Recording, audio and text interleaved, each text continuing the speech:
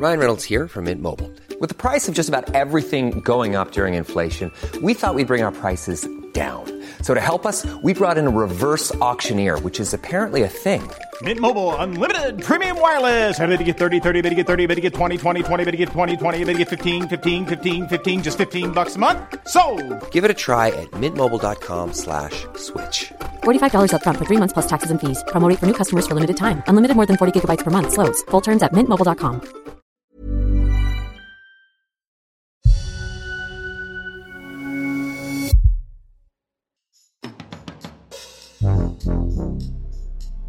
Anyone born from, say, the 1950s to the 1990s, I reckon they'd know a thing or two about the driving family holiday. Because flights anywhere, especially for a family back then, they were just hugely expensive. So we didn't just hop on planes like folk do now. Families would pack the car so heavy the tyres looked flat, and then they would drive down a long highway for torturous hours on end to a chorus of I Spy with My Little Eye, Are We There Yet? And, of course, the old classic, insert name, Stop Hitting Me! On those long drives, inevitably there'd be a stop at a monument of some sort. It would be large in scale, a little bit dodgy, cobbled together with chicken wire, paper mache and cement. Not a very professional manner, but it looked amazing, especially from a distance. So whether it came in the form of a big koala, big prawn or a beautiful big banana, I reckon these creations were a bright spot on an otherwise very long journey for both kids and parents alike. Little did we know that these big things actually acted as a beacon for towns to lure in weary travellers. And these big things often represented the town's industry, and the good thing about them was they brought traffic through a place that may have been trying desperately to survive. But these big things embody so much more than just representing the industry or the novelty. Sometimes they embodied a town's struggles and spoke of a very human desire to leave our mark on a place, to be remembered. This is Our Place, a podcast that aims to explore exactly what is Australian culture today through the designs of our everyday life. If culture's how we tell our stories to each other and share our stories with the world, what is that story right now? And how can we use that story to create a new and positive narrative for the future? Back to big things, I guess I could suggest that the modern iteration of a big thing would be those huge old grey wheat silos that were recently transformed into murals painted by renowned artists. This is Shane Wardle. He's a farmer from Brim, a small town, population around 170, located in northwestern Victoria, and they were the first town in Victoria to get one of these murals on their silos, and it was so successful it started a trend that's seen silo tours now dotted around the country, bringing people to these tiny towns and money at a time when it's most needed. Sorry if I'm a bit jittery, but this paint's a bit rough across here. That's fine. So you're harvesting right at the moment. You're in a big harvester. Yeah, no, I'm in the truck, actually. Oh, you're in the truck. I'm in the truck. I'm just driving across the paddock to get a load. Shane's not only a farmer, he's the chairman of the Brim Active Community Group, which was the local community organisation who facilitated the very first art mural. And in the town of Brim, painted by artist Guido van Helten. Since then, as I mentioned, murals have been painted on silos along a 200-kilometre stretch of highway, which is now dubbed the Silo Art Trail. It's had a huge effect on those regional communities, some of which the highway that used to bring in traffic bypassed long ago. While these murals are a little more, shall we say, artistic and creative than perhaps the more humble and more traditional big thing like your big banana or your big pineapple, in essence they do share similar traits. They capture the spirit of a community represented in enormous scale. And Shane reckons it's had a huge impact on Brim, even though there was some resistance initially. Here's what Shane says went down at the time they were deciding to paint the local silo. Well, we sort of moulded over a bit for a start. We thought, well, it can't hurt to do that. Somebody might want to come and have a look at it. And apparently more than a few people wanted to come and have a look at it. And it worked out so well that Now, we were the first silo this side of Australia. Like, I was talking to one bloke, a year after it was done probably, and he said, if they told you back then it was going to cost you, $20,000 or something or whatever, he said, you'd never get it done. He said, now if they said it's going to cost you $20,000, you wouldn't hesitate. So just a difference. Like, a lot of people thought it was money not well spent, but in the long run it turned out to be money very well spent. So, which was very good. And if we hadn't have done ours, there probably wouldn't be any other ones around the place too. And also, I wanted your thoughts too, has it changed locals' perspective about the value of art, do you think? Yeah, I think so. I think it has. It's made people realise that art's very good for tourism, and there's a lot of people out there who are interested in art who you don't realise, like when you come and have a look at the size, which is art on a large scale, you don't realise how good it is until you see it. So I think it has changed a lot of people's perspective about art. Perhaps not some arts, but, that sort of art and things you can recognise and understand. That first big mural in Brim has clearly had a huge impact on the local community. It brought newcomers and art lovers into the town with all the financial benefits that brings. But from what I can gather, it also changed some of the locals' ideas about art and the value of art. But back to the original big things, those big koalas and pineapples, which I wouldn't necessarily categorise as art, but they were made by an artful hand with a massive dose of good intentions. There are still hundreds that dot roads all across the country. Some are loved and well maintained, others are now in a state of disrepair. Lucky for me, I found someone else with a rather niche obsession for big things, and that is Amy Clark, who's a senior lecturer in history and the history discipline leader at the University of the Sunshine Coast. Now, she specialises in architecture, popular culture and identity politics. I'm not sure how big things fit into that field of study, but we're about to find out. Amy Clark, as a university scholar, it seems like an odd choice to be interested in big things. What piqued your interest in big things around Australia? I'll happily confess that I did it initially to piss some people off. I love that. Tell me more. Well, so I'm a architectural historian by training, and architectural historians are very serious, boring people. And I do not consider myself to be like that. And we have an annual conference that all architectural historians of Australia and New Zealand attend. And a couple of years ago in Canberra, the conference theme was quotation, which I just thought, like, honest to God, academics are not helping themselves sell, them being cool, because that is the most boring thing that you could possibly have. So I just thought, everyone else is going to talk about Frank Lloyd Wright and nonsense, and I'm just going to stick it to them all, and I'm going to show up and talk about real world quotations of small things writ large on the side of the road. So, pineapple, banana, whatever, as big architectural forms. And I genuinely was the whole time I was putting it together was laughing to myself, thinking these idiots are going to hate this. I'm going to get. And I showed up and gave it, and everyone loved it. Everyone was super into it, and all of these people that I previously had thought were really grumpy, horrible people were like, yeah, this is amazing. This is are you writing a book about this? And that's great. It actually really made me take a step back and look at my own perspective of this. I was sort of the hipster making fun of it. And then I realized that actually it's quite a serious topic that people genuinely are invested in and could see merit in.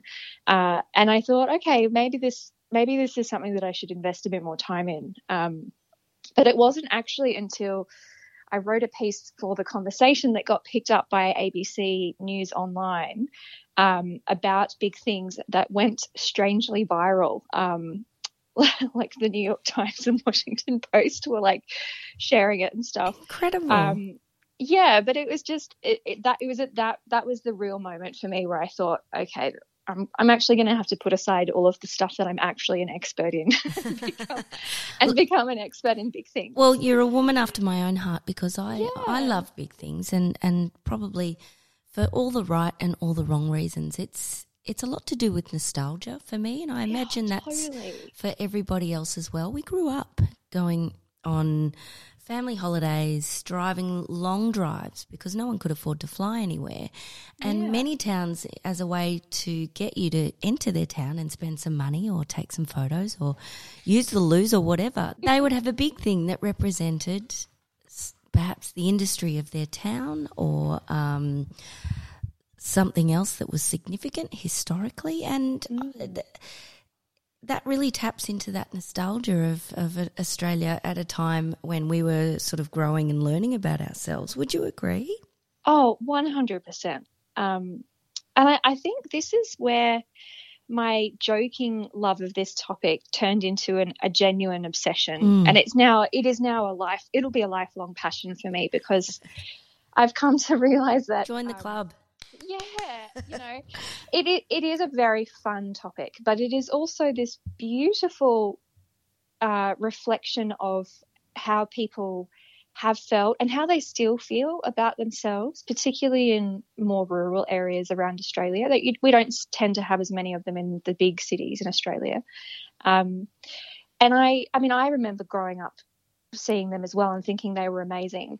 And this topic, coming back to this topic as a grown-up, has really opened my eyes to the sort of everyday beauty of these objects as well, which I think maybe as an academic I'd sort of trained myself not to see, because I wasn't wanting to see these as serious things. And, I think the everyday person hasn't had that bashed out of them, and so they still appreciate these objects as genuine works of art, which, I think people would laugh at me saying, but many of them are incredibly beautiful. And even the ones that aren't, there is this odd attraction that I think we have to them when they're run down or they look a little bit sloppy, a little bit thrown together, that in itself is really amazing. I think, like, I don't know whether it's the Australian sort of underdog. We really appreciate that these things have been put together by a community and they've stood by them regardless of how silly they look. Or I don't know what it is, but there's just something about them now that really compels me to want to know more about each and every one of them. And I think most people feel the same way. Far from thrown together were the huge murals on the silos in regional Victoria that our farmer Shane Wardle was talking about earlier. Their creation took much painstaking planning long before they were painted. Jessie Holmes has been instrumental in the process and has been involved in getting murals painted on silos all over the state. Selling a little or a lot? Shopify helps you do your thing however you cha-ching. Shopify is the global commerce platform that helps you sell at every stage of your business. From the launch your online shop stage to the first real-life store stage, all the way to the did we just hit a million orders stage. Shopify is there to help you grow. Shopify helps you turn browsers into buyers with the internet's best converting checkout. 36% better on average compared to other leading commerce platforms. Because businesses that grow, grow with Shopify. Get a $1 per month trial period at shopify.com/work. Shopify.com/work. My name is Jessie Holmes and I'm the CEO at Yarra-Ambiac Shire Council. And Jessie, how long have you been in the area? So, I'm born and bred across the Wimmera Mallee. So I grew up in Dimboola and then spent some time away for university and then came back to Horsham, Birchip and back in Horsham. So I've never really left the area. No. What brings you back to the area all the time? The landscape, the people, the community. It's home, really. Yeah. Well, I grew up in Donald in central Victoria, so or at least it was one of the places where I lived, so I know the area well, and I hate to tell you, we used to call Birchip bird shit. Do you do that? Because we played against them in the footy. So my mum was born in Watcham and my dad in St Arnaud, so it's sort of it's a bit of a, once you're from the area, it is, the legacy stays and the the antagonism between the clubs until they merge is usually quite heightened, and then they merge and it's sort of solidarity against everybody else after that. That's right. Sport's the winner in the end, isn't it? It is. So where do you live, Jessie? Yeah, so I live in Horsham. Which is slap bang in the centre of the Silo Art Trail, and the very first town to get an art piece on the Silo was the town called Brim. Tell us about the town of Brim. It's a small community, so the population of Brim would probably be about 170 people in the community and surrounds, and has a very well-regarded caravan park at Redis Park, which is a great place to stay if you're travelling through. So you come in and to the communities to the left of the highway, and the silos are to the right. So yeah, so they're quite they're quite large. It's kind of like hard to give scale because they're so big, but they're large, kind of large concrete circular cylinders, and they're like a faded yellow because they've obviously been in the sun for so long. I'm trying to just even think of what the size might be. A couple of stories, wouldn't it? Yeah, it would be the equivalent of probably 8 to 10 stories high. Oh, I said a couple. That's a lot. They're huge, and they're very imposing, huge. And they've been there as a sign of, I guess, the agriculture and the economy. It represents very much what the town was about, didn't it? Well, and the whole entire Wimmera Mallee landscape. So, we still continue to produce, an extraordinary amount of grain that gets, used locally or exported. And whilst maybe the silos aren't used the way that they used to be because things are containerized and moved on trucks and trains and storage is happening on farm, they're still scattered across the landscape. And it's kind of odd because they've been there so long. They're part of the landscape, even though they're not natural, but they look naturally there when you're in the landscape because you're just so used to seeing them every so often as you go along, where the old, original kind of surveying and that took place for towns, the next railway got another set of silos, and then the next railway stop got another set of silos. So when you're in the landscape and you're living in the community, you kind of don't even notice them. You become a little bit immune to them in the sense of, you see them so often. You're like, oh yeah, there are silos at that crossing or that location, but you can't really kind of recollect them. It's almost like if you've been on a tour of England and all the churches start to look the same after a while. I love that comparison, that they're like the town's churches. It's such a beautiful idea. It is. Getting people to come and stop in your town, which is, I guess, originally what the big things like the big pineapple and the big prawn would do in those days, although in a rather different way. It's kind of it's the not kitsch version of this, isn't it? Well, there is kind of, those big concepts. And I remember, as a family, a horrific drive to Queensland to go and stay on the coast in the car arguing with my brothers, and stopping along at those things. And those bigs are often, significant community, not just from a tourism attraction perspective, but they signify something significant for the community as well, that it's a large, crayfish area, or it's a large pineapple area, or whatever it might be. And I think the Silo Art Trail does that as well. There's the recognition of the agricultural element. There's this new layer around the value of art and what art can do to reflect cultural significance. But there's also this, third layer around the actual works that are on the silos, signify important cultural elements as well. So, whether it's the silos at Rupp with Julia Bokovic were around the recognition that sport plays in local communities, which we joked about at the start. And, it's huge.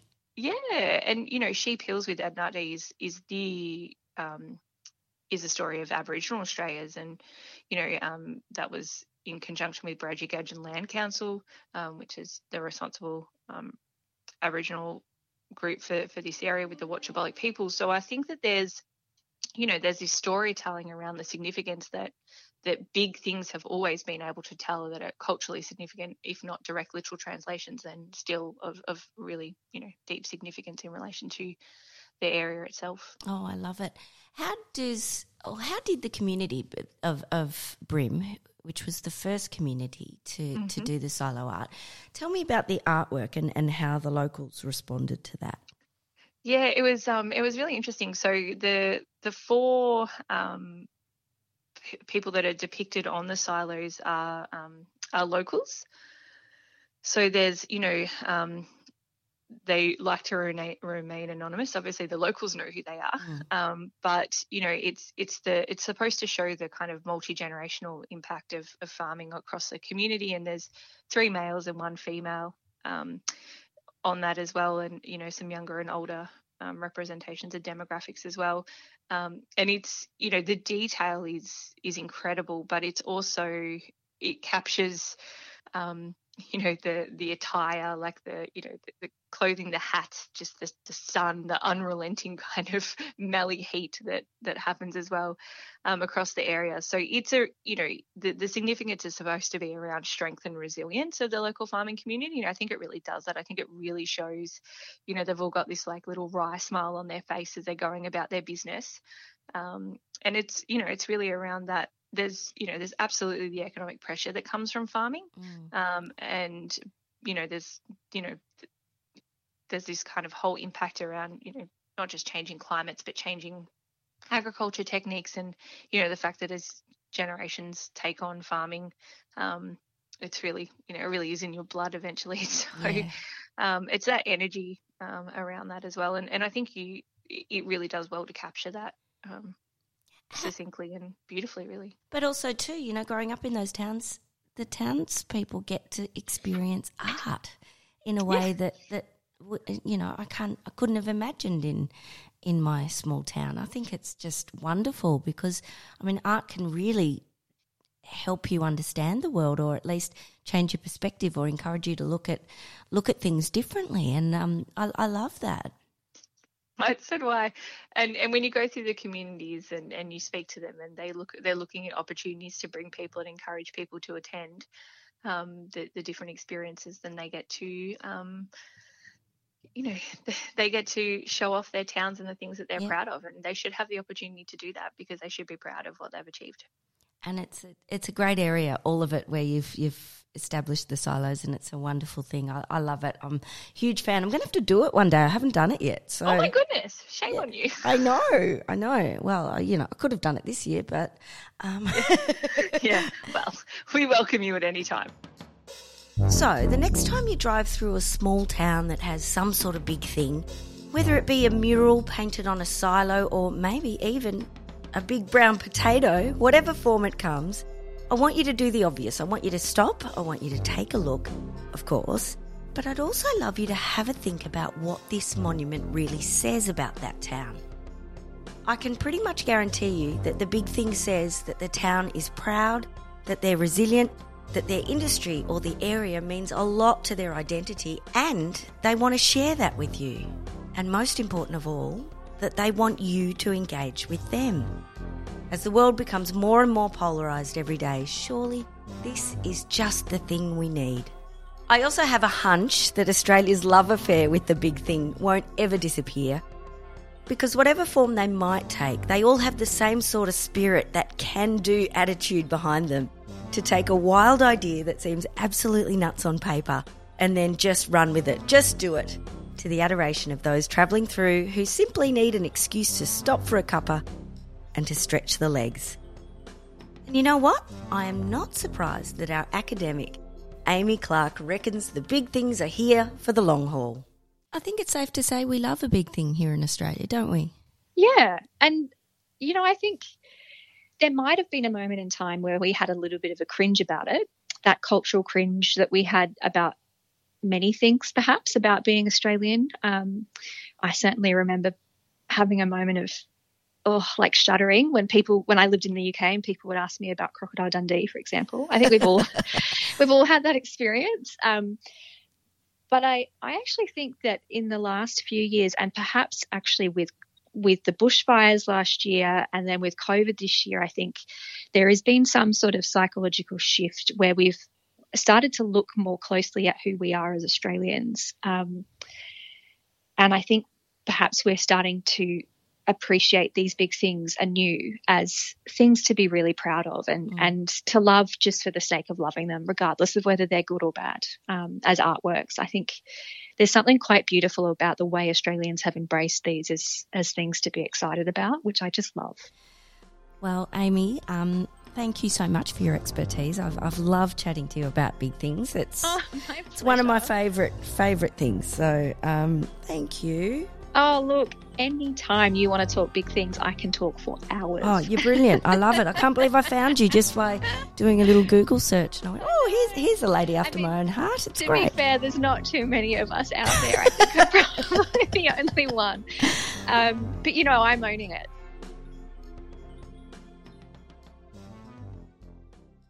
Litmus Media. When you make decisions for your company, you look for the no-brainers. And if you have a lot of mailing to do, Stamps.com is the ultimate no-brainer. It streamlines your processes to make your business more efficient, which makes you less busy. Mail checks, invoices, legal documents, and everything you need to keep your business running with Stamps.com. Seamlessly connect with every major marketplace and shopping cart. Schedule package pickups and see your cheapest and fastest shipping options from different carriers, with rates up to 89% off USPS and UPS rates. And with the Stamps.com mobile app, you can take care of mailing and shipping wherever you are. Make the same no-brainer decision as over 1 million other businesses with Stamps.com. Sign up with code PROGRAM for a 4-week trial, plus free postage and a free digital scale. No long-term commitments or contracts. That's Stamps.com. Code PROGRAM.